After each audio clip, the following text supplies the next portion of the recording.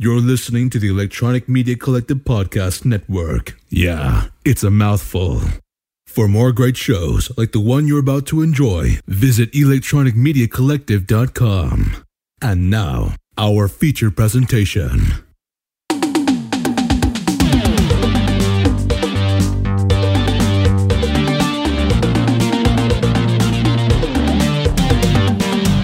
Welcome to Grawlix Nights, the Grawlix Podcast live show. I'm Randy. I'm Melanie. I'm Jesse.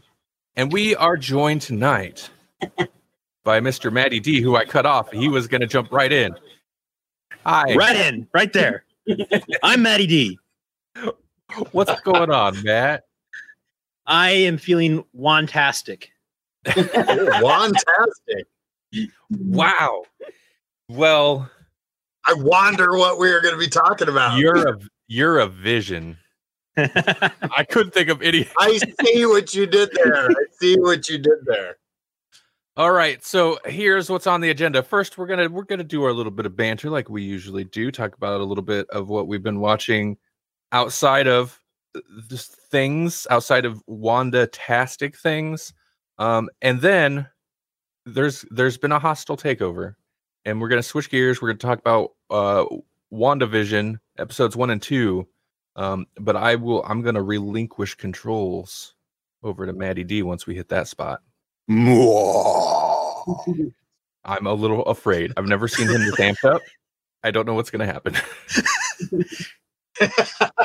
I wanted to bring some energy. You guys needed energy last episode. You're all down. You know, I spent all day listening to your episode. You need energy. It was a rough one, wasn't it, dude? If you listen to the podcast version, by the way, I cut out some stuff. I was a grumpy MFer. I was not in a great mood, and I edited some of that out for the audio version. Andrew, what's going on, Andrew? Andrew's Clay Creations and more. He makes awesome stuff. Everybody, look him up on YouTube. He makes awesome sculptures and whatnots. Yeah, he inspired my sister to add another hobby to her, collection of hobbies. Was it Warbler? Or just general sculpturizing? Yeah, she started making clay bracelets and jewelry and stuff. Cool. Awesome. Not exactly the same, but still. Savannah, how you doing? Hey, baby. In the future, Paul said he's busy helping kids with homework and whatnot, so he might not be watching live. Shh. Kids need to learn to do their homework themselves. Yeah. These kids today. Back in my day, kids had to do their own homework and had to eat it themselves and then give it to the dog to eat. Yeah, and we didn't have this one-to-one computers. Everyone has one stuff. We didn't have exactly. That would have been awesome. That would have been awesome. Rock that. I would have loved it. I'm actually kind of jelly about that. Kids have their own computers, and if they don't, I know there's a lot of schools that give them laptops or whatever. Whatever to do work, especially now. But before even COVID, man, I'd have loved that. Right? Man, back in my day, a notebook was actually something you wrote in, not something you could type on. That's right. Yeah. Because I'm old and busted. And everybody was signing up for it. Exactly. That was took you 3 to 5 minutes just to load a game. You had to turn it off, turn it back on after it booted. Yeah. Mm-hmm. I have actually the whole COVID thing gives me questions and answers, because when I was a kid, we didn't even have enough books that we could take them home. We had to leave them there and share them with each other. And now they got what is it, 82,000 iPads out that they gave to people? How does that happen? Yeah, I don't know. Hey, Paul, thanks. We'll catch you in the future while you're listening to us from the that's an old school one, right? Hashtag in the future. Oh my God, in the futures. We used to. Yeah. Maybe that's the secret reason we went to live shows, so I don't have to do in the futures anymore. I had completely forgotten about in the future. We did that for years. That's my favorite part of your guys' segments was in the future. I even wrote you in the futures. We're lucky Maddie D still listens to our show. In the future only survived the last year it did because Maddie D was sending me in the futures to use. Just goes writing all your predictions. Yeah. Yeah. Oh man. Okay. Well, hey, let's move forward because it's 2021. We're 3 knuckles deep into this year. Don't think too hard about it. Unity, looking forward. So let's move forward. Yeah. Okay. I hope people understand. There's irony in the things I say sometimes, or sarcasm is maybe the appropriate word. Sarcasm. Okay, good. Awkward. Good. So hey, I watched a couple things, and I'm gonna tell you guys about them. It's almost like we might have had this conversation off mic for 15 minutes when we should have been streaming. I watched. I'm not going to get into spoilers because Melanie has not. I finished Cobra Kai finally. I watched the rest of season 2 and blew through season 3, and I enjoyed it. I enjoyed season 2 much more than Melanie did, but I think season 3 is better. That the last episode of season 2 though is amazing. It is. It really is. That Holy show cow. is kind of unbelievable. In the same scene, you'll have people. We were talking a little bit about like the actors and actresses in the show that like don't really sell the fighting, don't really sell the moves. Some of them maybe do with a little stretching or a little extra practice between seasons or something. Like it's pretty stiff or slow. Or you can really tell when it's their stunt double. Right. Oh, I mean, some They're are really good all of a sudden. Some of them are very old until you get a shot where they're facing away from camera, and then it's like, wow, that's not even the same hair color. Okay. Yeah, I know exactly what you're talking about there. I can't blame him with that. Is it like watching old Star Trek where you can tell he swap out William Shatner for the stunt double? Yeah. Oh yeah. Yeah. There's with some people it's real obvious. Okay. Well, Kreese. That's not a surprise. I mean, it's kind of a spoiler if you haven't started season 1 yet. Right. But he's in all the PR for everything now. So There's some fight scenes with him, and like, whew, I get it. How old is the guy? He's got to be super old. He looks okay. He looks pretty good, but like, there's none of it. Like, none of it is him. I'm sure they did some close-ups and stuff. What's up, Jasper? How's it going? But anytime they need any real movement, there's a cutaway. He's facing away from camera. The hair color's not even the same. I mean, it could be him if he was younger. It's like they matched up the younger him and forgot that he's like older and gray now. So it's actually just that guy that does all the stuff in the flashbacks. Like, yeah, you're just our stunt double now. So yeah. All right, Man, he's 74. 74. He's 74. You know what though? If they can, okay, they don't really sell it for him, but they got fight scenes. Oh, thanks, Jasper. Jasper says he's digging the lit up sign behind. I'm assuming behind me. Yeah, there's kind of more back there, but I'm covering it. But that's okay. That's the main stuff.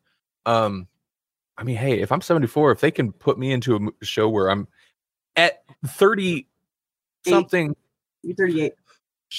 at 30 something, I'll be a year older in a week. I know. At 30 something, if they could put me in there and have me look as decent as they make him look, I'm game. But so anyway, so some of those people actually really make me appreciate the cast, like the kid that plays Hawk or Miguel, that really sell it. They're fast and like kinetic, and some of them really sell it super well. Just wrapping it back around because I felt that was meandering. Jesse, you had mentioned you were going to be talking about it on Covert Nerd. Have you done that already? Yeah, I'm glad you reminded me. I don't know when it's coming out, but it should be coming out soon because we recorded just this last weekend, and so it didn't drop this week, but I think it drops next week. He said something like Tuesday, so be looking forward to that soon, and we'll probably post about it and stuff. You know where you could find that kind of news? Probably in our Facebook group, which is like facebook.com/group/Groks podcast, I believe. Right. Mm-hmm. So check that out. Do either of you two have thoughts on Cobra Kai down there before we move on from that? I could talk about it for an entire episode, and I did. I haven't started watching it yet, But you guys can talk about it all you want, because by the time I go to watch it, I will have forgotten everything. It'll be all a surprise. Okay, well, Crease is a kind of a surprise, unless, like you said, Jesse, you've seen any of the promotional material. But yeah, no, I haven't. I was very careful not to drop spoilers, because right before Melanie dropped off the show, there's potential big spoilers that kind of pulled it, reinvested me more. So yeah, I just want to know is when are they going to bring in Hilary Swank? Right. Probably next season. I don't know. At this point, I think they can bring anybody come back. They're pulling in everybody they can. Wait, I thought Will Smith's kid was the Karate Kid. Oh God. No, that wasn't Karate Kid. Don't get me started on it. That wasn't Karate Kid. He's the next Karate Kid. Will Smith, producer of the executive producer on the show. Yep. Just wait for it. His company owns the rights, I believe. So in order to do this show, they've got to have, those guys involved. So I still don't understand why they would call that movie The Karate Kid when it took place in China, and karate is Japanese, not Chinese. That was kind of my beef. That's kind of my beef. It's called Kung Fu. Blatantly Kung Fu. I mean, they call it Kung Fu. They don't even call it karate. Exactly. It should have been called Kung Fu. And then we'd have that whole David Carradine discussion. Is the Kung Fu Kid that should be something? I think they were going to call it the Kung Fu Kid or something like that. Like there was a working title that was not the Karate Kid, but then they thought, oh well, we'll just make it we'll make it a reboot, sort of. Hey, like, well, this is why reboots get a bad name. Sometimes, not when they're from the '60s. Mm-hmm. If you look up the Kung Fu Kid, the first thing that pops up is the Karate Kid from 2010. The Karate Kid, known as the Kung Fu Kid Dream in China. Oh, so overseas it is called something else. Wow. Maybe they're like, it's just those dumb Americans that will fall prey to that. Slightly minor racism won't fly overseas. Yeah. We got to be a little bit more accurate. Okay, so I typed in Kung Fu Kid, and now I got to listen for Kung Fu Kids 1 through 5. Wow. What is this? Are they related to the Street Fighter at all? I don't think so. And if so, are we talking like Ryu Street Fighter, or are we talking Sonny Chiba? Because that's the one. Chiba Kids. Yes. Chiba Kids. I want the Muppet Babies of Sonny Chiba. That's what I want. I want to watch more Street. Just an entire alternate universe of awesomeness. We need to bring the Street Fighter movies into Grawlix Talk sometime, because those movies are insane. They are. Oh man, you think about like how Bruce Lee has all of his noises and stuff. Sonny Chiba has got some noises. He's got some noises. Yeah, it's a little less like wah, and a little more like, but they're noises. Before he punches you. See, everything about Sonny, especially in Street Fighter, Sonny Chiba stuff in Street Fighter, it's like it's the flip side of Bruce Lee. It's like you got Bruce Lee. It's like take all the nice things and all the centered, tranquil stuff and the flow like water type stuff. No, get rid of it. It's all nasty things. It's hawking loogies. It's ripping dudes' junks out of their pants forcefully. It's brutal. One of my favorites, and it wasn't the first one, I can't remember, but one of my favorites is there's a fight scene with Sonny Chiba. It might be the second Street Fighter movie where he's fighting a bunch of dudes, and one of them has a gun, and he just gets the gun from him and then just starts shooting people. I'm like, what? They never do that. They never do that. Kung Fu guy keeps it Kung Fu. He disarms them, throws the gun out of there. Not Sonny Chiba. He'll start capping people. You give him a gun. So good. What do we talk? What? I don't know. I don't even know how we got here. Oh yeah, somehow we pulled the Karate Kid to Sonny Chiba. Oh, dude, imagine. They'd all be screwed. Grease ain't got nothing. No mercy. You haven't seen No Mercy. Right. Forget a snake pit. I think your manhood. Snakes have been, yeah. This is a poor man's snake pit here. Get ready. The first Street Fighter has that cool X-ray. There's Mortal Kombat X-ray thing from the 70s where he does the karate chop in the dude's forehead and it goes to like X-ray vision and you see a skull fracture. It's so good. That's some 70s. Man, it's kind of ahead of its time. What have you guys been watching? I don't even know now. I just got amped up. I ate a sandwich and maybe some sugary ice cream sandwich just before the show. Your blood sugar skyrocketed. I've got this for about 10 more minutes and then I'm going to be dragged. You're going to need a nap. Yeah. Well, I haven't been watching much.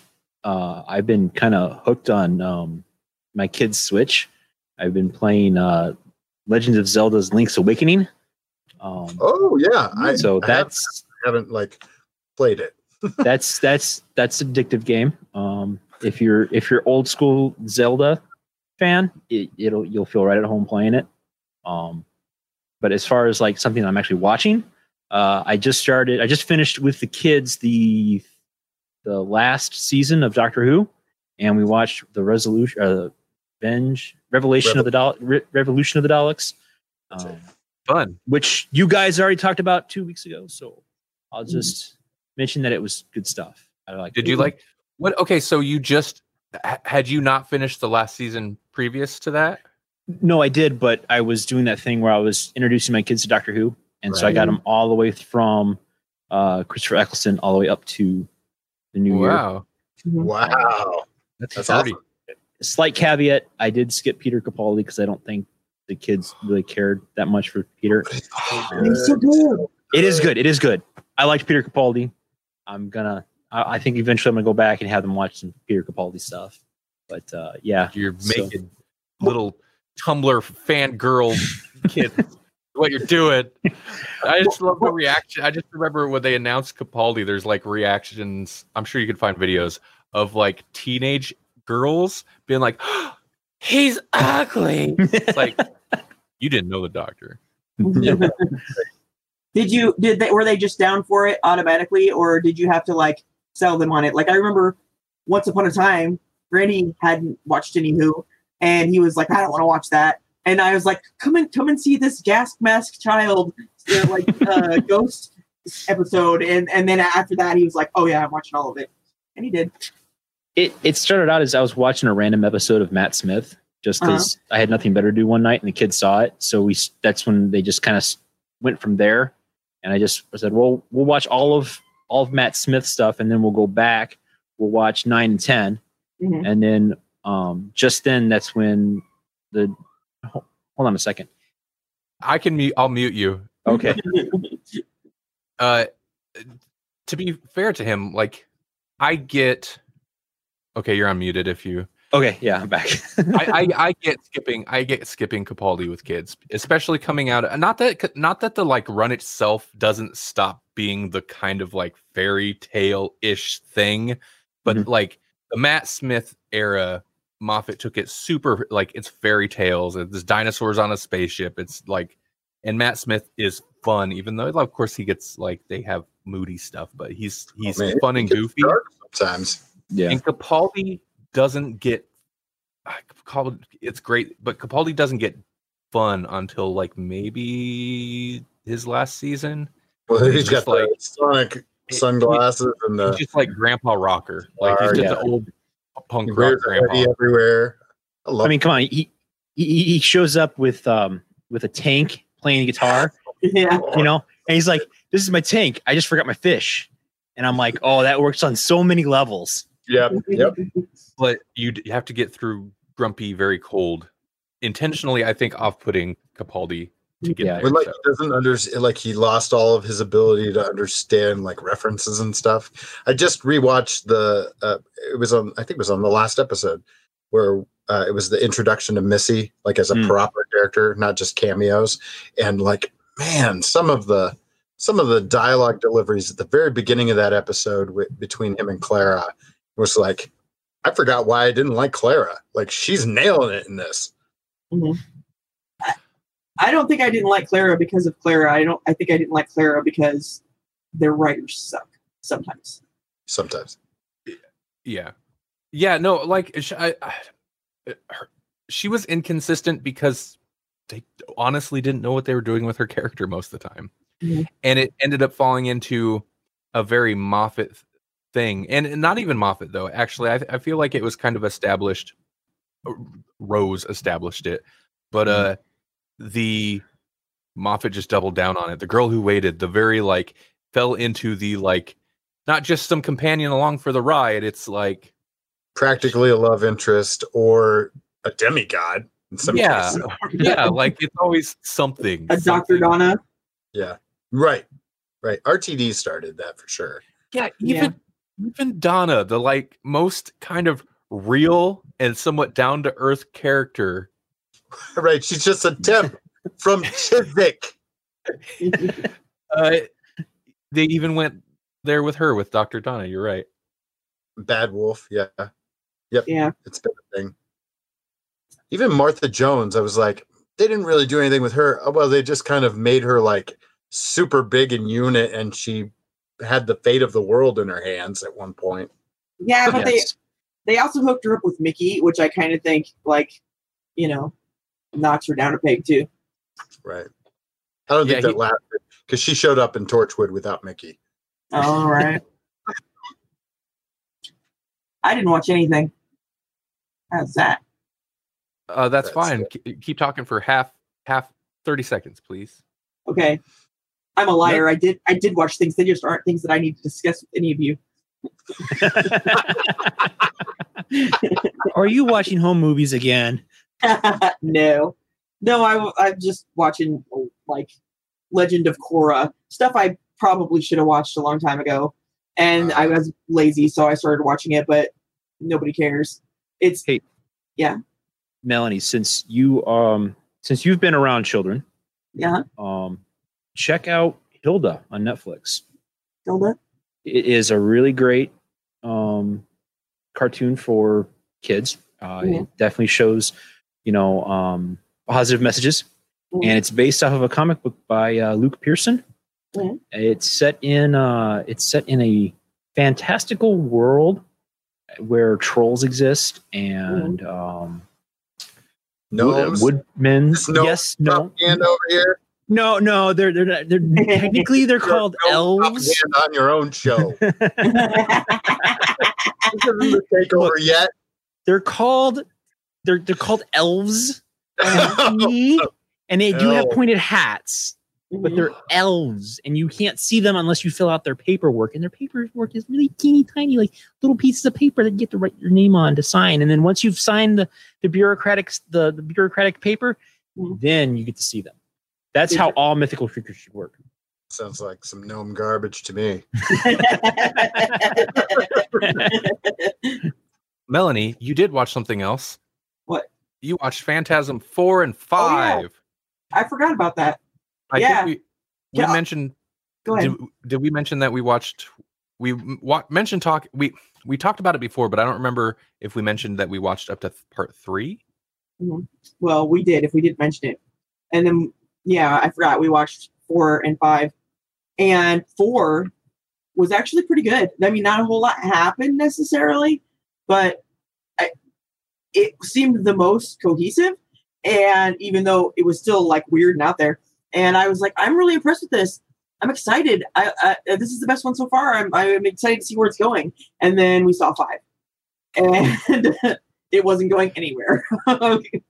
So I don't know if any of this means anything. I feel like Phantasm. Listen, as great as it is, it's a classic horror series. It doesn't get the love it should because more people need to watch it. But it is kind of ridiculous. It's super ridiculous, but that don't mean anything. I mean, look at all the 80s slashers and stuff like that. Like all the icons are all ridiculous. The thing I actually really like about not just Bruce Campbell made his whole living on that. Yeah. The thing I like about him more so than a lot of things, even though they're not the greatest movies, is there's so many possibilities of where this could be coming from or where it could be going or what any of this means, because they really hardly ever explain anything. And even when they start to explain stuff, it really just makes you be like, what did any of that mean?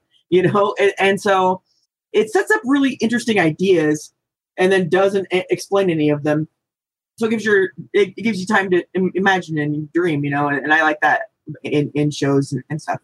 The end of each one is just nonsense too. Yes. Nonsense to where, for example, the end of the first Phantasm is like explained away as like, well, that's not at all what really happened at the beginning of the second one. But what then is said happened at the beginning of the second one is explained away later in the second one, where it's like none of it really, it doesn't matter.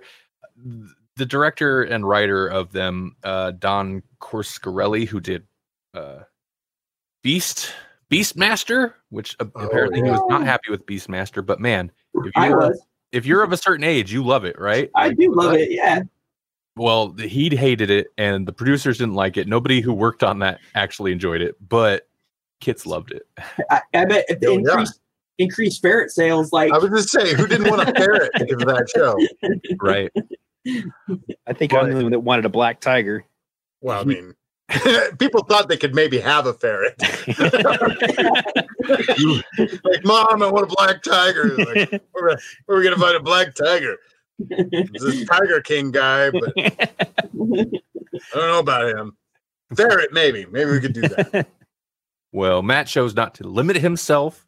That's fair. That's fair. Practical. Dream big, okay? Dream big. I wanted a black tiger, and you know what I got? You got to sign some paperwork and see some elves.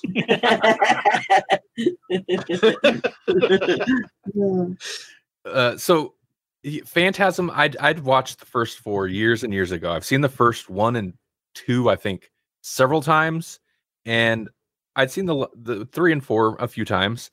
Yeah, I agree with Melanie. 4 was great. It plot-wise, like, not much happened, but it kind of serves as a super interesting, like, lore dump. Mm-hmm. But it's also not a slog. It's still investing. Keeps you invested, even though most of the movie it's desert is most of the setting for the most part. Mm-hmm. But it's like interesting lore that about the villain that I don't think would see coming. Mm-hmm. And I think I'd never seen the most recent one, Phantasm 5 or Phantasm Ravager. It came out in 2015. Like, has it really been over 5 years? It's been over 5 years. I'd never watched it. It came out. I was super psyched, and then didn't hear great things. And I was like, oh man.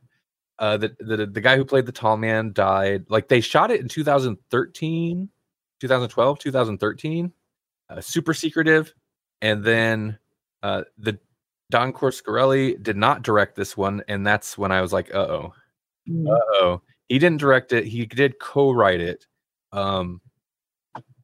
The tall man, I think, died just before it came out, which is kind of unfortunate, but also like, he didn't need to see those reviews. It's fine. Plus, he didn't care. He's very old in that movie because he looked somewhat old in the 70s movie. So yeah, he did. The amazing thing is, with the exception of part 2, which they still had Reggie, but they recast Mike because it was, I think, made with a bigger studio, and they were like, no, we need a better leading man or whatever. Someone who looks like he could actually like survive a punch and, maybe fight back. What's funny though is like so then they bring back the original Mike, who was the kid in the first one, and he is a skinny guy. They don't make him tough though. He's kind of a wuss through all those movies. Yeah, but they kind of give him powers. So if you're telekinetic, you don't need to have muscles. Well, exactly. But I feel like they didn't know they were going to. Well, no, they did know they were going to do that in the second one because they're making it up. They made a movie, like 5 movies over the span of like almost 40 years. Yeah. They were just kind of winging it every time, I feel like. Yeah. But this last one, so there'd been 15 years or so between the 4th and the 5th one. It's a mess. I think watching it immediately after part 4, because part 4 got us hyped, and we're like, well, let's do 5. I've never watched. Yeah, that's never a good idea. Dude, it was a mistake. Yeah. Like, I think if you're gonna watch part 5, watch part 4, wait like 10 years, and then watch part 5 and be like, oh, cool, okay. Mm-hmm. That's why there's 40 years between the movies. Yeah.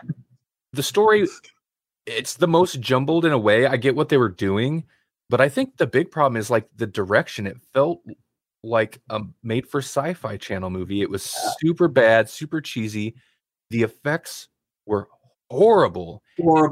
It's like, and there were a few scenes where it looked like somebody was running around with the home camcorder chasing people around. Super low budget. Yeah, real bad. I mean, most of the other ones were pretty low budget. 2 had the biggest budget, but I think even that compared to like big budget movies of the time, which was the 80s, was still pretty small. Mm-hmm. None of them compare to how crap this looks. Like, this is really bad, which is disappointing. It's disappointing, but I don't know. There's a fan edit maybe somebody can do and like hire an effects team to redo everything. Yeah, here's one that can be remade and we'll be okay with it. But I do appreciate that, like, it's got the main cast from the original one, from the 70s movie in 2015. It's like Cobra Kai, where it's just like, even though there's been literal decades, bring it back, everybody. Get everybody. And that's especially, there's always a little bit of magic in that. Or like when Peaks The Return did the same thing. Bring everybody back. They're all literally going to die 3 months after this is done, so get them in now. And that's kind of how it goes. Yeah. Which reminds me of one thing I forgot to say, then we'll move on. Cobra Kai has the darkest Easter egg I've ever seen. Yeah. Ever. So dark. And I didn't realize it, but I get, does it count as spoilers? Because that character is not even in the show till that episode. No, I mean, like it kind of made news too. Okay. Yeah, so I don't know if it's spoiler anymore because everybody's like, "Oh, I'm not." So keep it to yourself. Okay. Well, it's literally just one episode, and all I'll say is it's like it felt very much out of nowhere because it's very much like I'm interjecting here. The dude was sick, and they're like, "The dude's real sick. If we're gonna have him, you better do it." And like, there's no getting around the fact that he's terminally ill. Yeah. Jesse, am I correct in that? I don't know, because the news has been you get differing accounts on that, because some people said no, he wasn't.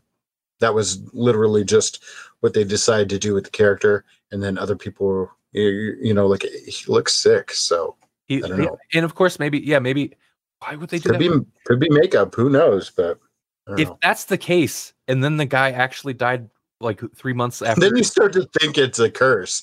You're like, hope not. Don't get him a body bag, Johnny. Anyway, it's pretty good.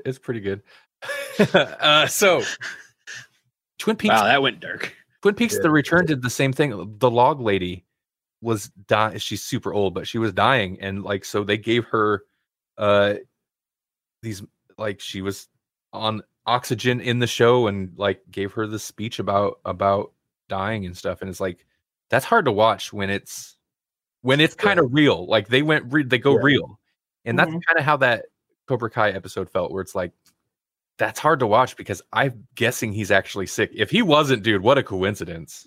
Right. Anyway, so let's change things up and let's talk about a wonderful world where nobody dies, even the people that already died. Yeah, let's talk about a show about characters. I wonder what you were talking about. I have a vision that this is going to be a fun time, almost monochromatic. Maddie D, should I actually just hand this over, or did you have any? Because I wasn't sure how you wanted to handle this discussion in context of a 60s reboot. Well, I wasn't exactly sure how to do it either. So, well, it could just be a discussion. Either way, I'm going to hand it over to you so you can do your intro. Why are we doing that? Why would we give Maddie D our show? It feels there's a reason. I mean, somebody's forcing their way into the studios, and they're taking control. Oh, who's doing this to you, Randall? Who's doing this to you, Randall? Oh my God. This is going to sound like nonsense on audio. Hey, folks. Welcome to the 60s Reboot Podcast. I'm your host, Matt D. And today we're talking with the Grawlix Group. That's right. The guys over the guys and gals over at the Grawlix Cinematic. Thank you. For the live viewers, this is what happens. This is a real podcast. This is how the sausage is made. Yeah. Those wonderful guys and gals at the Grawlix podcast are here with me today to talk about the awesomest 60s reboot television show that's out today. That's right, WandaVision. It kind of feels like a reboot of all 60s TV. Yeah. Yes, it really does. Yeah. Yes, it does. I mean, it's interesting because it was shot using the old style. I mean, they were shot in front of a live studio audience. It was shot in black and white, and they used like old cameras. It's an ode. The entire Wanda television series is an ode to old time television. Mm-hmm. Hi, 60s reboot audience. I'm Randy from Grawlix Podcast, and I'm joined by Jesse and Melanie too. Hi, here we are. Okay, Matt, what are we talking about today? We're talking about I Love Lucy. What are we talking about? We are talking about WandaVision. Specifically episodes 1 and 2, because I have a feeling the episode that will be out by the time anybody hears this in audio form, I feel like are they going to leave the 60s? I feel like they are. Yeah. I feel like they kind of did at the end of the second episode. Yeah. Oh, you're right. Yeah. Well, but are they actually leaving the 60s, or they're just leaving the black and white? Because it could still be, I think the premise of the show is every episode is a different era of television. So whereas 1 was kind of like late 50s, early 60s, 2 was clearly 60s. I mean, they did an homage to Bewitched, which got me thinking why I wanted to do the show with you guys, because Randall was a huge Bewitched fan. And I did enjoy that stuff. That actually did kind of get me excited watching it. I was like, okay. And then they said that the next episode is supposed to be in the 70s, according to the IMDb website. They even had a little still of Paul Vision with relatively long hair, a Starsky and Hutch kind of look. I'm like, oh, that is awesome. I wonder how Savannah says, I love Bewitched and the Munsters. 2 awesome 1960s television shows. And hey, Savannah, go check out my website, 60s emcpod.net/60s reboot. You can hear Randall's take on Bewitched. You can hear my buddy Jerry the Gnome talk about the Munsters. Oh, you said the Munsters was a Jerry episode, huh? Yes.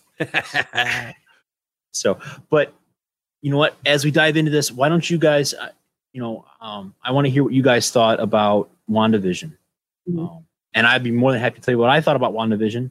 And since I'm kind of taking a little bit of the show over, I want to hear from you guys first. What did you think of WandaVision? Somebody other than me jump in first. I will jump in, but please somebody else. How about this guy right here? Oh, this guy. All right. Okay. I really dug it. I love how it's both clearly a pastiche. It's clearly an homage to those episodes. Particularly, it had the Bewitched vibe, which makes perfect sense because she's the Scarlet Witch.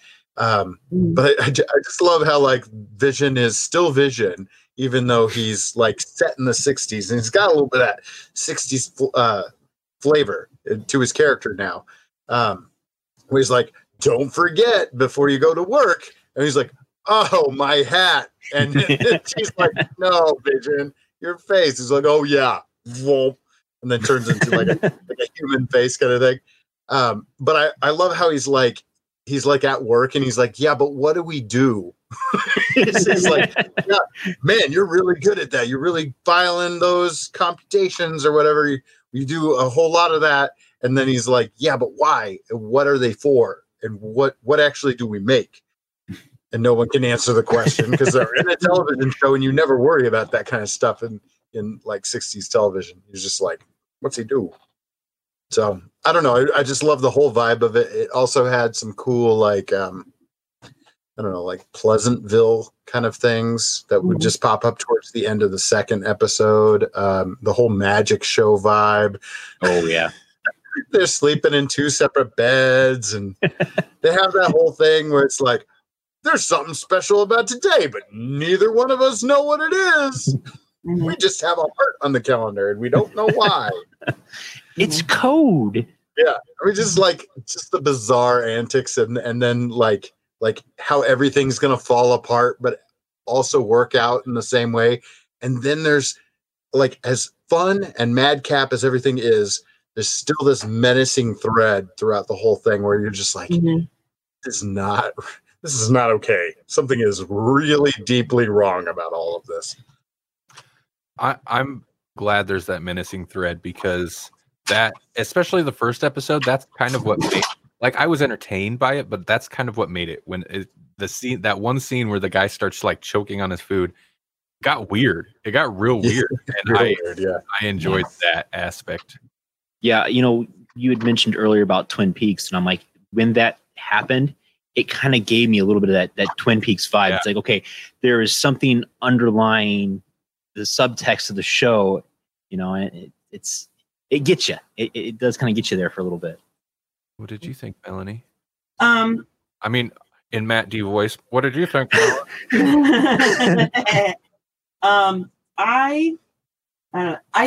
like it. I was really excited about it in the first place because I think both of those characters were like not used to their full potential at all in the movies. So I'm excited that they have a chance to do more. And I love weird, trippy stuff like this. I'm looking forward to more weird, trippy stuff like this. I have watched old shows, and Bewitched was one of my favorite too. But I wasn't like as into them maybe as a lot of people. Like, I know Savannah, like, she likes Bewitched and she likes Monsters and she likes I Love Lucy, and everybody loves that kind of like I Love Lucy and stuff like that. I was never really down with it. And I know I'm weird, but I still liked the little bits of this, like the separate beds and stuff like that, like the stuff that I'm like, oh yeah, that's totally that kind of show. So it was fun, but more so, I like the weird. The weird is my thing. Cool. And I'm sure people listening to 60s Reboot podcast know, but like the whole thing with the two separate beds, in case anybody was confused about it, is, yeah, back in the day, if they showed a couple's bedroom, they couldn't show them. They couldn't infer. There's like inferring that they slept in the same bed. That's too risque. They had two separate beds. There was no funny business going on with that married couple, even though they were a married couple. And honestly, it wasn't until the Brady Bunch did you actually see a couple laying in bed together in the same bed. Really? Yeah. That was a big point about the Brady Bunch, is that, hey, wait a minute, there's this family, the mom and dad sleep together. All the other 60s shows and everything, it was two separate beds. And you know what? I'm sorry, I'm spouting out random 60s reboot. What you do? That's your show, TV man. Shows. But I'm hoping that we'll see this in WandaVision. But Leave It to Beaver almost didn't get aired the first time because of this one item that was shown in near the boys' room, and that was the bathroom. Because they showed the toilet, they almost didn't have the show go out on air. So I'm having a feeling that since WandaVision is this ode to classic television shows, that every episode is going to be a little bit different. That I'm guessing that in the third episode, we're going to get a big reveal of their bathroom. You think they'll do that? I mean, I think they're going to do that. Well, it's like Psycho was controversial for a few things, but one of them being the toilet. They showed the toilet and it flushed, and what? It's like, oh wait, so the murder in the shower is fine, but the toilet is what you guys are upset about? Okay. Wow. I'm sure the murder in the shower was shocking back then too. But chocolate syrup sales went through the roof. It was crazy. Madness. Right. And speaking of Psycho and it being black and white, I have to say that I did a little research on how they did WandaVision, and they actually they went back and hired Dick Van Dyke to do a lot of the as a consultant. And so when you watch the black and white, these two episodes that are black and white, they went to Dick Van Dyke and said, hey, when you guys were making these shows, what kind of cameras did you use? What did the sets look like so that the blacks popped and you had the true gray tones? And he talked about how they first painted the Vision and they used the paint that he had in the movies, but because it was so much different contrast that it didn't look right. So they actually gave him like a pink face, so that it would have more of a contrast. And it's kind of neat to see some of the background that they did put in the show to make it feel like it was set in the 1950s and 60s. That reminded me of a thing that they did. They did the how commercials used to be built into the show, like right. Oh, in the middle, where they literally stop the show and then suddenly it's kind of into a commercial kind of thing. And it wasn't like that necessarily, but it was evocative of that. And then it would, like, every one of those commercials had like a little kind of Easter egg thing that was like, oh, it's Stark Radio or something like that. I enjoy sexist angle to, especially like that first commercial. Yeah. Was it the toaster? I don't remember. It was the toaster. Yeah. I was just gonna mention that. Like, it's funny the sexism in the 1960s. Man, are you tired of your toast being burnt? Does your wife not toast the bread bright? Total freaking sexist. You're not going to see a commercial like that in today's television. You better not. Your house down. I appreciate the dedication to because obviously, it's consulting like Dick Van Dyke. That's an interesting point because you would just kind of assume it's like, well, they've seen the shows, they know what to do, but it makes sense, especially. Yeah, they're shooting, I'm assuming, on modern cameras because it looks it's interesting because it looks crystal clear. But yeah, the gray tone is spot on. The set is spot on. I appreciate the dedication to the format and the fact that, not that Disney has to worry about anything they do with these characters at this point, but it's kind of ballsy to commit that hard and only really deviate from the premise once in that first episode. They have that one weird bit where the guy chokes, and otherwise it's pretty much straightforward. It's obviously tongue-in-cheek, but it's played fairly straight with that format. Like they stuck to it. Yeah. And you can see it between 1 and 2, the slow transition as they move through the 2 episodes, the different eras. But there's, like you said, there's that undertone point. And I want to mention this with Paul's comment about how this whole thing might be all in Wanda's head. Because in the second episode, there's I don't want to spoil too much of it, but there's this phrase that pops in. And so you kind of get this idea that maybe she is control of the environment. And if she is, I got a feeling that at the end of the season, she's going to be a bad guy. You think? Yeah, I'm thinking so, because just if this is all her feelings of Vision not being alive anymore, being gone, her way of trying to cope, and she comes out of this with the realization that the Vision is gone, I could definitely see a dark turn where she goes from being this superhero to a supervillain. And I think that would make an awesome, lead into the next Marvel phase if they make her turn from a superhero to a supervillain, a very sympathetic supervillain. I think that'd be a really awesome idea. Right. No, I think that would be good, and that would make her character as they've established her in the movies, like that would make her more interesting to me because I'm not super wild. Vision is interesting, even though, listen, they both came out of Age of Ultron, and that is, in my opinion, it's definitely the worst Avengers movie. And it's one of the lower tier, in my opinion, just Marvel movies. We're not talking Thor 1 bad, okay? But it's down there because their inclusion in the first place felt so unnatural and forced, or at least lazy, kind of lazy. And I get that's kind of the purpose of the movie, but it also felt like that was the purpose of the movie. We have to establish the next wave of heroes. We have to bring in more characters.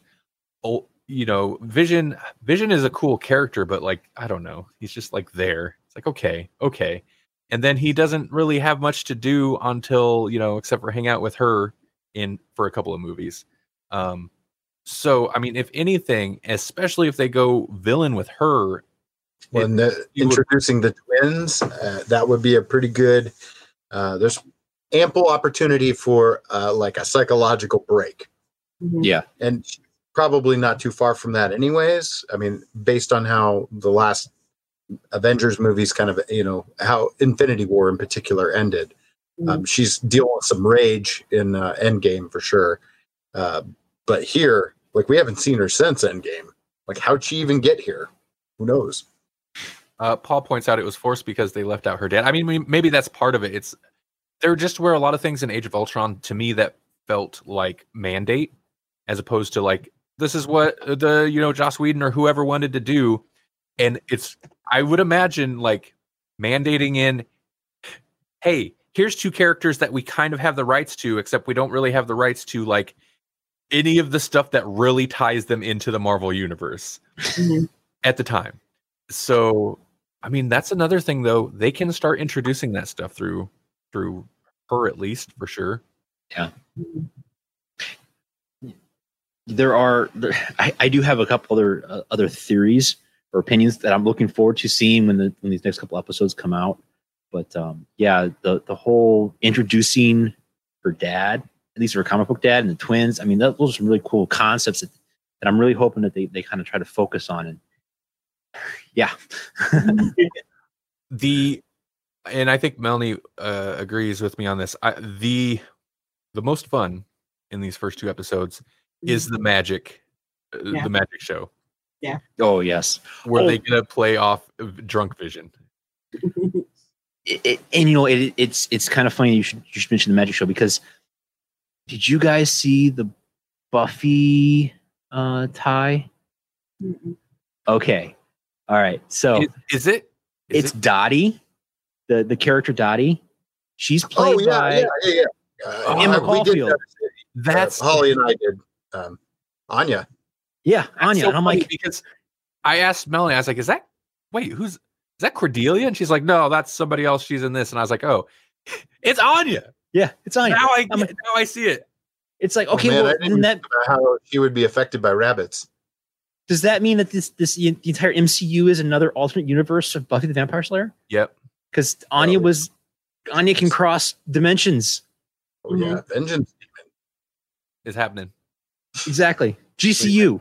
Bring in GCU on the MCU and the BVS. But yeah, Buffy, it's canon now. It's canon. And the Mandalorian was in an episode.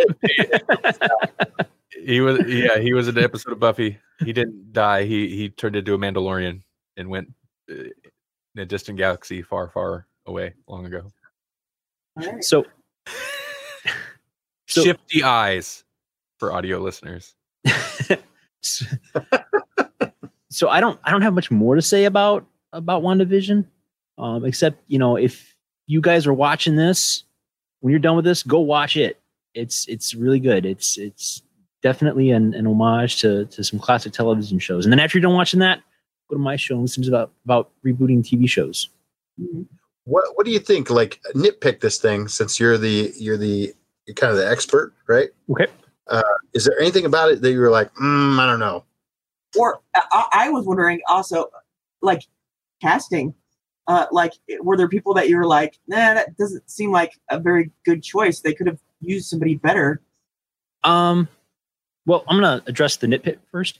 Yes. I didn't see a whole lot of nitpick, but I did like how they kind of grabbed on to the classic sitcoms from the 50s and 60s. Like, the problems weren't that big, like the first episode, they talked about how they couldn't figure out what the date was. It was a heart, like you said, a heart on a calendar, and neither one of them would be willing to come out and say, I put the heart there, but I don't remember what it was about.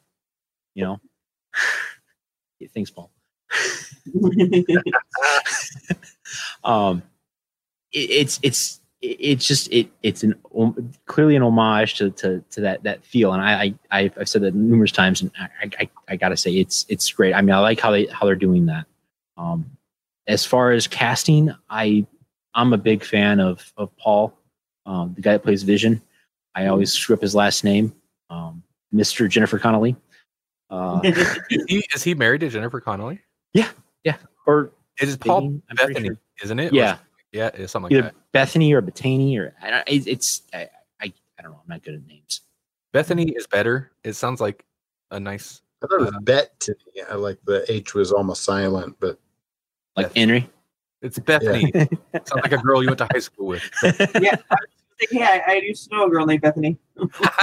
See? Nice. Can I? I'm sorry if you're not done with that comment. By all means. I was going to say, can I jump in on Melanie's questions? Because I have two that are tied together. A nitpick, and it has to do with casting, but it's not a complaint, okay? It's very important that I state, this is not a complaint. I like that they did this. It's good. There were black people. Mm-hmm. And if this were an actual, at least at this point, when it's starting to get into the 70s, that's a little bit different. 50s and 60s TV shows, I guess not so much the first episode. There weren't a lot of characters in the first episode, but I don't think we'd see black neighbors. Mm-hmm. Yeah. And that's a difference, but I feel that is an obviously intentional and kind of important difference that they're like, yeah, let's not, carry over the weird racism of the period in TV. Mm-hmm. The sexism's fine, get it, but yeah, it's good. I mean, and I got sorry to just jump on the sexism thing. You can tell that they did it as a joke because they're aware of it. And as far as the racism thing, I think it's great that they're because I mean, like I said, they're taking every era of television, so it would make sense, particularly like you said in the second episode where they introduced the black neighbors and they have the one lady working with them in the magic show, apparently, Mm-hmm. So yeah, I think that's great to back up your nitpick. Yeah, I mean, I just wanted to point it out. It's not like a nitpick sounds like, hey guys, this isn't like it's good, but yeah, that is a difference that I spotted. Mm-hmm. Paul says if you watch TV in the 50s, black people didn't exist. Well, that's the thing, and I think that's where I mean, obviously, there's other elements to it, but I think that's where pointing out like they make light of, but also point out the sexism. Mm-hmm. Whereas because it was so overt and just like in the TV shows, racism wasn't really a thing in the TV shows. Black people just didn't exist. Yeah. Back then, you just didn't see them, Right. and so plus like you've got a more inclusive cast. It's a little bit tougher to like then also do a little like jab like. You can't really do that. You can't do it like you like the sexist commercials. All right. Sorry, I just SJW Randy popping up to point out, hey, let's get uncomfortable. Let's be a bunch of people talking about this that probably shouldn't. Bunch of people from the Midwest white people talking about social justice issues. Bunch of white people from the Midwest. Don't get me started on those orange people. Yeah, We don't have to anymore. Kind of. Wow, look at that. Looking forward. Looking forward, 2021, ladies and gentlemen. Yeah, real quick, to answer my own question a little bit with the casting thing. She was kind of annoying, but I really liked the lady they cast as the neighbor. The one that keeps coming in and popping up. I mean, I like that actress anyway. But she seems like the nosy, giving you inappropriate information maybe sometimes kind of neighbor. She seems like that to me. So I thought she was a really good choice for the casting. But yeah. Agreed. It's I Love Lucy had like Ethel. Like there's always that neighbor that's just nosy and like annoying and a little too forward. I agree, Melanie. That lady is good casting for that. She plays it well and she looks the part. And I gotta say, I like how they kind of did a role reversal on it because typically it's the main male's friend that always talks about, my wife, and she's actually sitting there going, my husband Frank, he would never blah blah blah blah blah. Mm-hmm. I liked how they did a little bit of a role reversal on that. Mm-hmm. one thing I do want to mention is, okay, so it's pretty strange as far as like the Disney Marvel stuff goes. But I'd seen some article, and I told Melanie this. I'd seen some article, and I didn't read it because I wasn't interested. But the headline was something about, basically Disney they're at a point with their Marvel stuff where they can afford to be weird. It doesn't matter. They've won.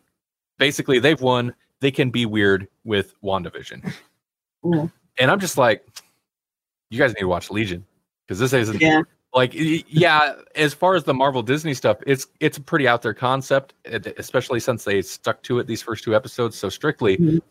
Man, this ain't nothing compared to the weirdness of Legion, which technically Disney, I think, owns now. So I'm enjoying this. I do like the creepy, weird parts that it does, but that makes me wish they would go full bore Legion weird, because Legion got super creepy and weird. Well, that's kind of what I'm hoping for, because I think Wanda is the kind of character that could pull that off pretty easily. You know what I mean? But if you know anything about these characters, it's going to get potentially really weird. Like they're already hinting at characters like that nosy next door neighbor is it Agatha? She's like a witch that was burnt in the Salem witch trials or something like that. Oh. No, So like, she's a bigger deal than they're letting on right now. Right now, she's playing that nosy neighbor. I'm curious to see how that character is going to evolve as time goes on. Oh, yeah, that's true. I didn't know that. Yeah, my show, I tend to like recast for modern day audience, but this has already been cast and everything. But I haven't seen who directed these episodes. But to kind of really accentuate the weird thing and to go back to Twin Peaks, I think it would be really cool if the last 2 episodes were directed by David Lynch. I mean, how crazy, insane, dark would this get? I was going to say Disney does not have but David Lynch has made a movie for Disney. It is one of the most like conventional David Lynch movies, but he made a straight story, and that is a Disney movie. So he's worked with them before. They have the money. They could pay him. Throw him enough money, I'm sure he'll do it. I'm glad you mentioned Twin Peaks and Pleasantville, because the first episode, Twin Peaks, not super hard, but it does have that, like, when that guy's choking, it gets weird in a very like fever dream way with how Kitty, I don't know her actual name, but she plays Kitty she was Kitty in the 70s show, that 70s show. Oh yeah. Her just repeating that line over and over. Like, it's kind of fever dreamy and very strange. I was like, whoa. And then, episode 2, super Pleasantville, like the color black and white thing. But it looks really good. Of course, now it's easier to do now. I think in Pleasantville, it was still like they had to do some very interesting trickery to make it work. And now it's like, we get computers, of course. But yeah, I'm just glad you mentioned those 2, because those things both popped in my mind watching these. And anytime I'm watching a Disney show and Pleasantville or Twin Peaks pops into mind, right? Not a bad experience. So there's one last tangent I want to go off on, and it has to do a lot with the second episode. You seen a helicopter that was in color, and she like picks it up and she looks at it. Mm-hmm. There was like an icon on the helicopter, but I couldn't quite determine what it is. Did anyone else kind of see that? Any idea? Did it have the sword icon on it? Yeah, like a sword icon. I wasn't sure what that was. I don't know. I can't say for a fact what I saw, but I know that the sword icon is plainly visible, like in that one little cutoff scene where they're actually watching the WandaVision show. Okay. Like it's on their field notebook, like it's right there on their notebook that it's this sword logo. It's like, a sword. Mm-hmm. So that's like the outer space division of S.H.I.E.L.D. essentially. Okay. If you're not familiar with what sword is.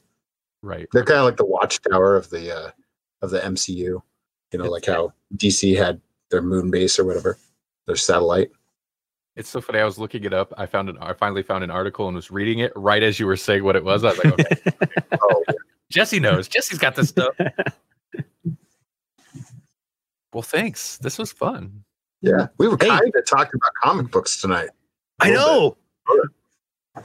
I haven't looked at. I've seen. Of course, on YouTube or whatever, these videos pop up for anything. But I was curious, but not enough to click the video yet. I probably will later. There's been a few of those, like all the Easter eggs, and apparently there are a lot of pretty deep Easter eggs in both these episodes, which I bet like it seems like the kind of show where I saw just a TikTok, because they're super, super short, that just broke down the Easter eggs in the animated Bewitched style opening for the second episode. And there's quite a few in there. I was like, oh, I wouldn't have caught all of those. I caught a few of them, but there's no way I would have got them all. Yeah, Paul says in the comments, he says they're supposed to be building towards Sword and Shield. So fingers crossed. Shrug, fingers crossed. And he said read House of M. I mean, if they go a House of M route, that's obviously how they'll bring in the X-Men. Right. Somehow. I mean, yeah. They can both bring them in and destroy. They can just bring them and just make them disappear too, I guess. To be like, no more mutants, and be like, what? No more whats? Okay, mutants. And people are like, oh, okay, mutants. It's like, okay, boomer. Okay, mutants. And then she kills a fox, and everybody's like, what's going on? I see what you did there. Oh. Sorry. I want Disney to get real meta with it. I just saw a mouse pay a fox, and then the mouse killed the fox, and then an alien came out of it. Dog. Oh, they had him kill the fox. Oh, there you go. Right. And then the hound dog morphs into an alien and busts out of its chest and runs across and says, "I'm a Disney princess." It's actually Mystique. Mystique killed the fox. It's a fox now. Whatever we want it to. Stop it, Frank. Was that his name? I don't even know. Paul says metas are DC. Oh, metas are DC. I get it. Okay. Meta humans. Yeah, you're right. Pretty good one, Paul. Pretty good. I see a segue there if you're up for it. Hey, speaking of DC, do we have? Oh, I don't. I don't. Especially, I was like, I should. We can talk about how it's going to be 4 hours long. Oh, you're right. Okay. You know what? Real quick, Melanie, and I know you don't have too long tonight, so this is not a proper full news story, but here we go.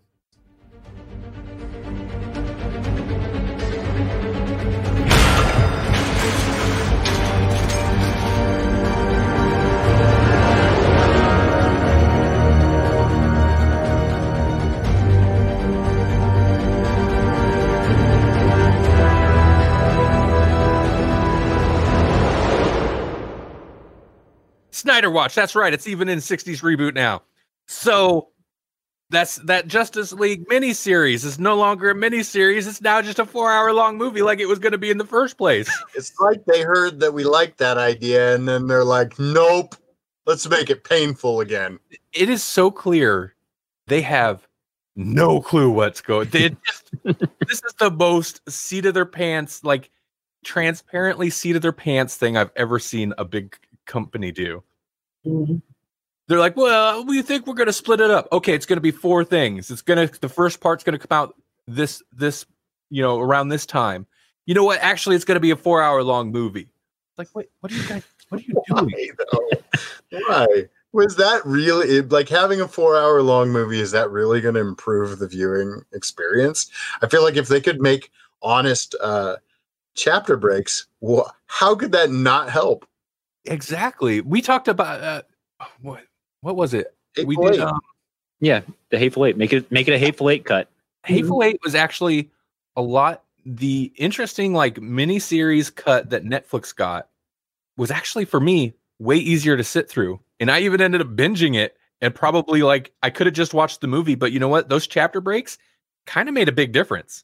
I was like, well, I don't have to stick here, but you know what? I kind of want to. Yeah.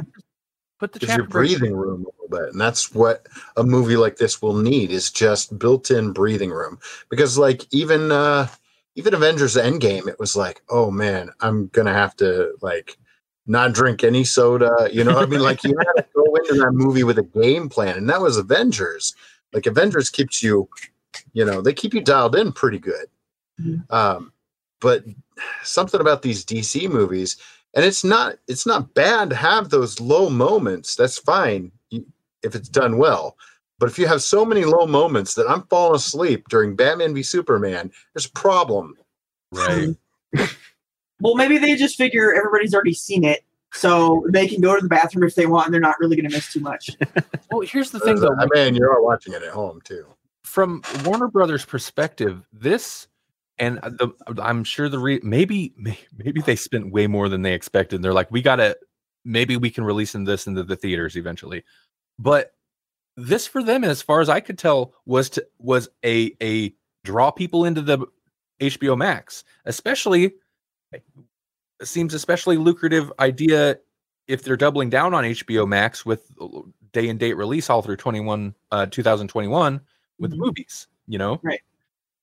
And like streaming services aren't super fond at this point, I think, of dropping everything at once, so people can binge it and then cancel their service next month. They kind of want to drag this stuff out.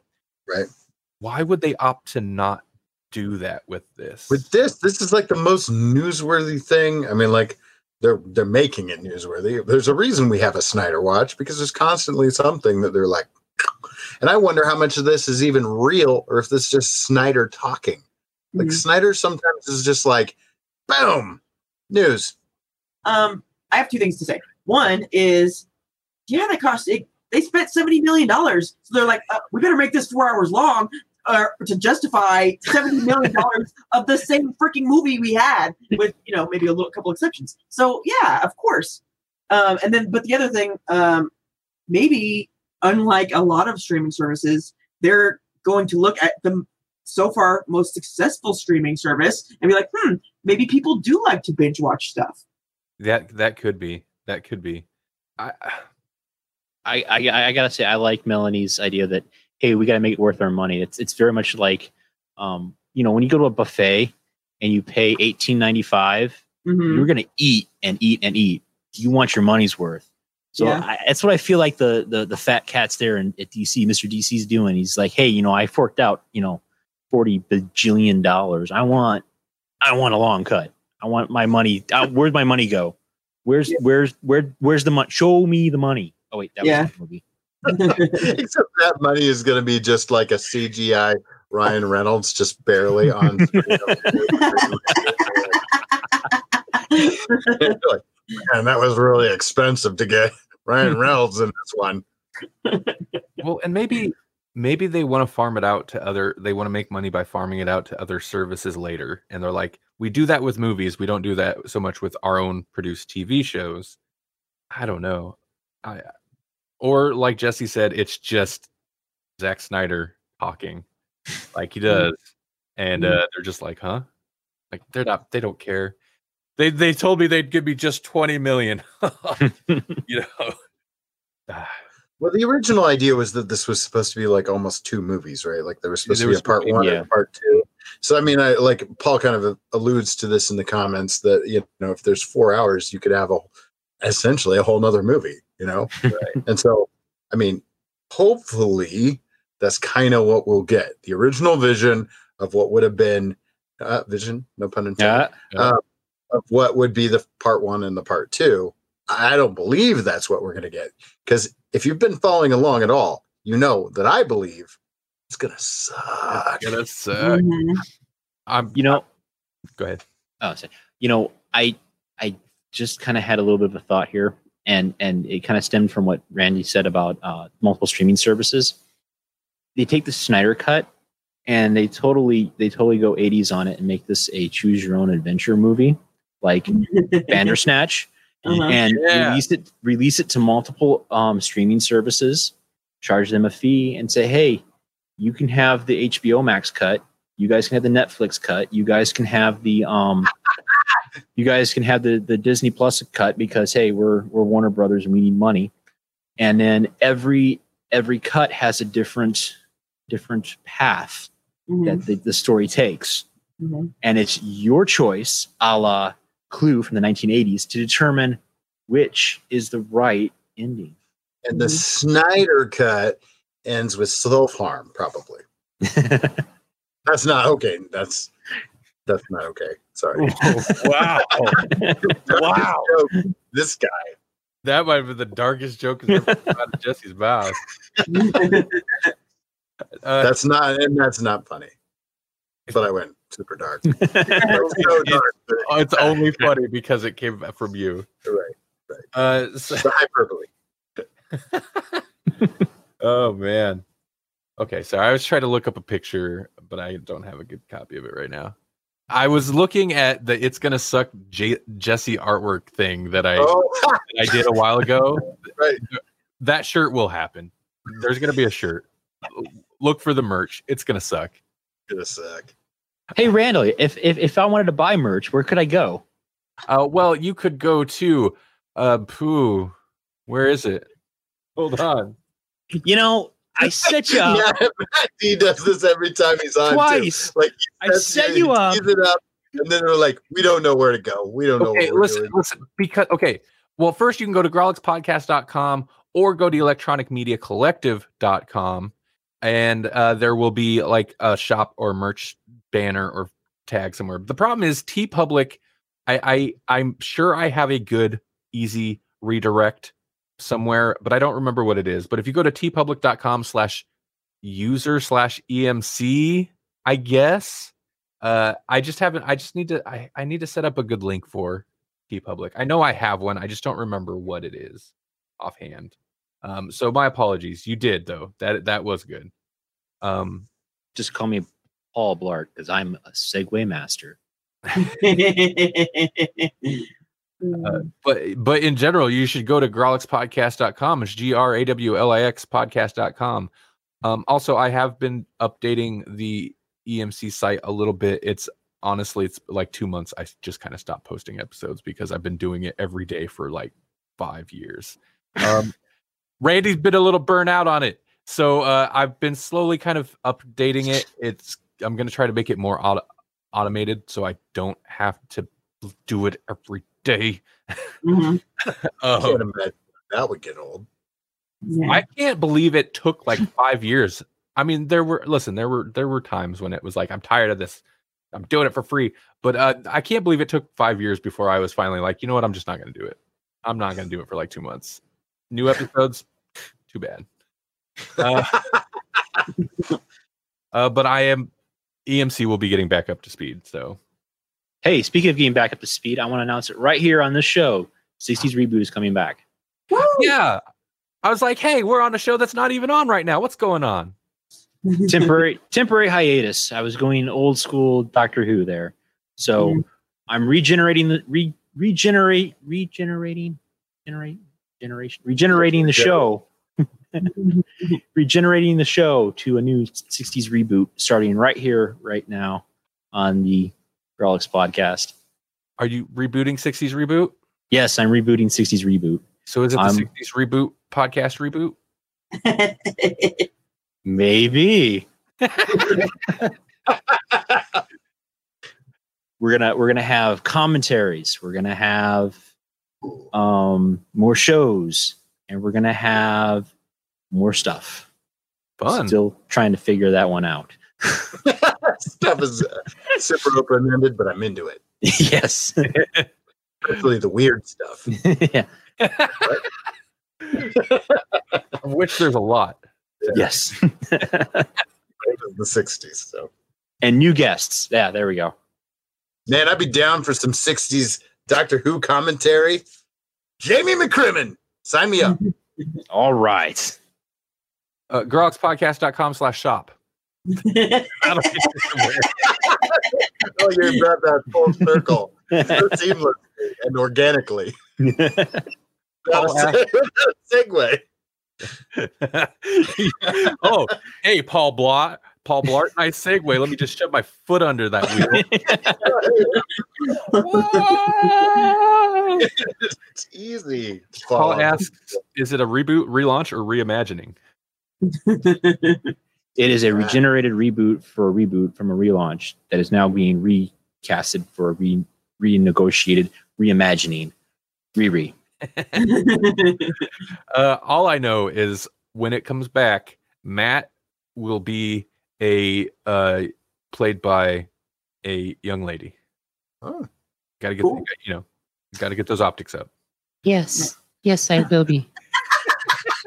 wow. And you can't forget, of course, your good friend Jerry the Gnome over here. Oh, he's hanging around some more too. Jerry's there, but only for one more season because he will be deemed problematic eventually. Yeah, I already got a couple of subpoenas or restraining orders on me, but there's not much you can do when you can, disappear into the magical kingdom for about 6-7 months. And I'm not talking about the mouse magical kingdom, the real magical kingdom, where there's elves and unicorns and leprechauns and redheaded guys standing in their lawn going, "Hey, get off my lawn. I don't like you gnomes." It's weird. It's weird that guy lives in the magical kingdom. But also not surprising somehow. It's weird.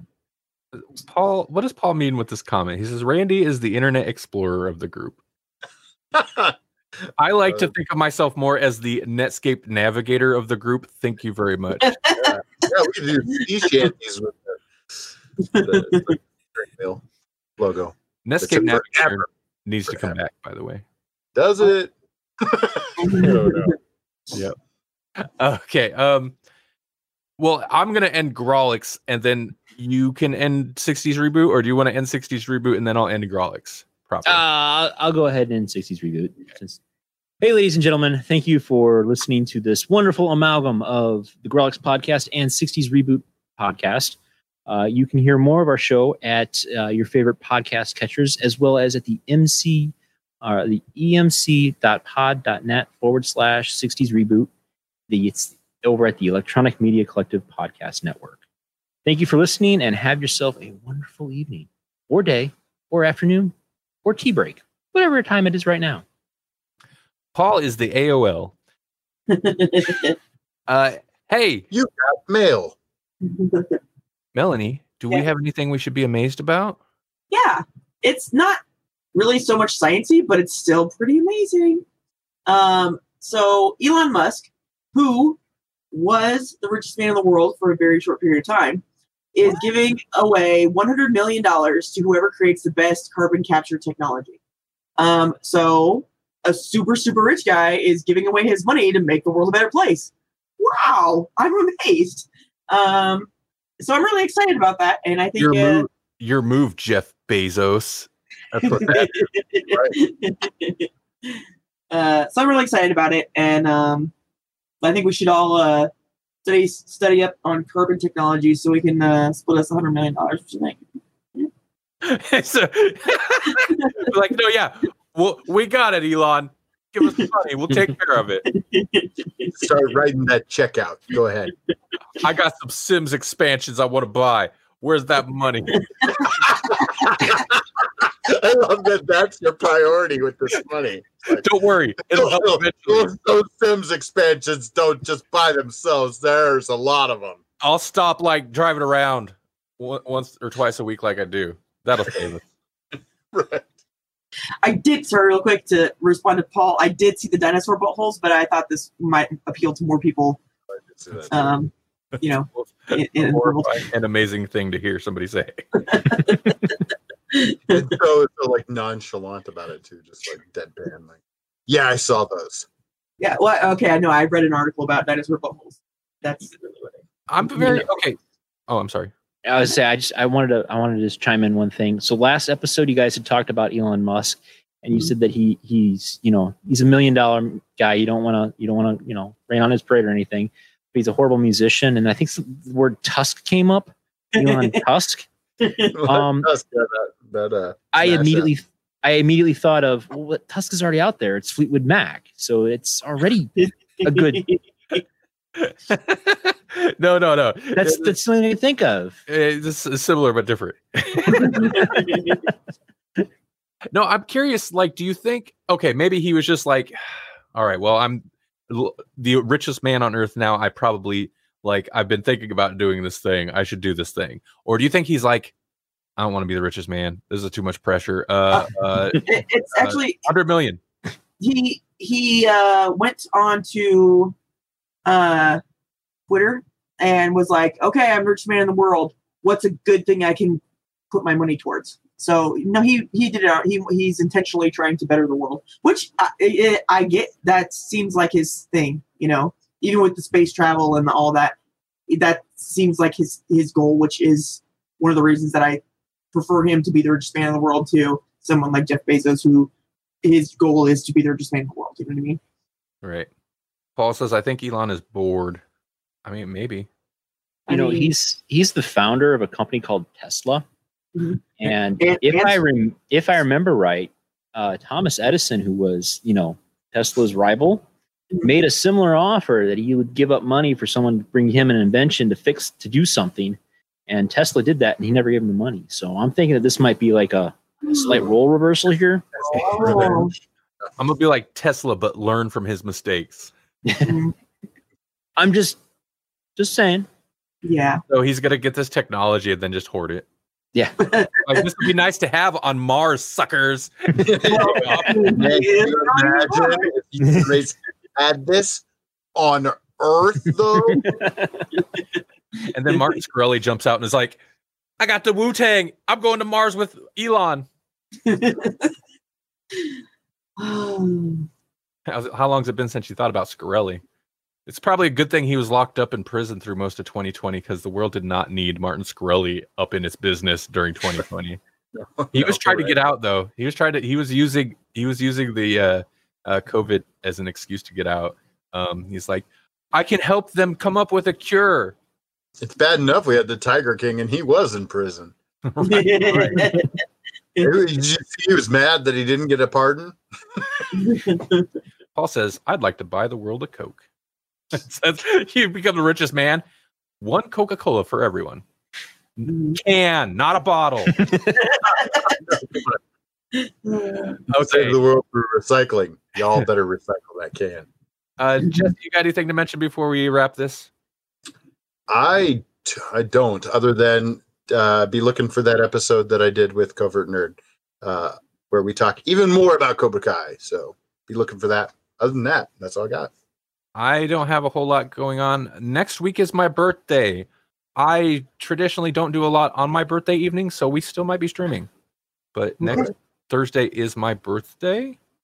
I'm not fishing for birthday things. I'm just saying if it turns out that we're not streaming, it's probably because of that. For Randy's birthday. I'm gonna say here that news. I'm gonna say here first then. Happy birthday, Randy. You are the first to say it this time. Yep. Thank you. You look good for a 25-year-old. You know what's up. You know what's up. All right. On that note, thanks everybody for watching. Thanks everybody in the future for listening. And get your ass to Mars? I don't know. I'm sorry. Like I had to even go on Grolix with it because Total Recall is the only thing I can think of to tie into what we were just talking about. Oh, yeah. Grab a Wu-Tang CD and go to Mars with Elon. There ain't nothing to mess with. Not on Earth or Mars. Just ask Redman. Ask the Red Man. Woo! Way to pull it into the garage. That's the thing they say. Bye, everybody. Thank you for listening to Grolix Nights, the Grolix Podcast live show. Be sure to check out our weekly live streams available at grolixpodcast.com/live. Currently, we stream Thursdays at 8 p.m. Central Time on Facebook, YouTube, and Twitch. For links, once again, go to grolixpodcast.com/live.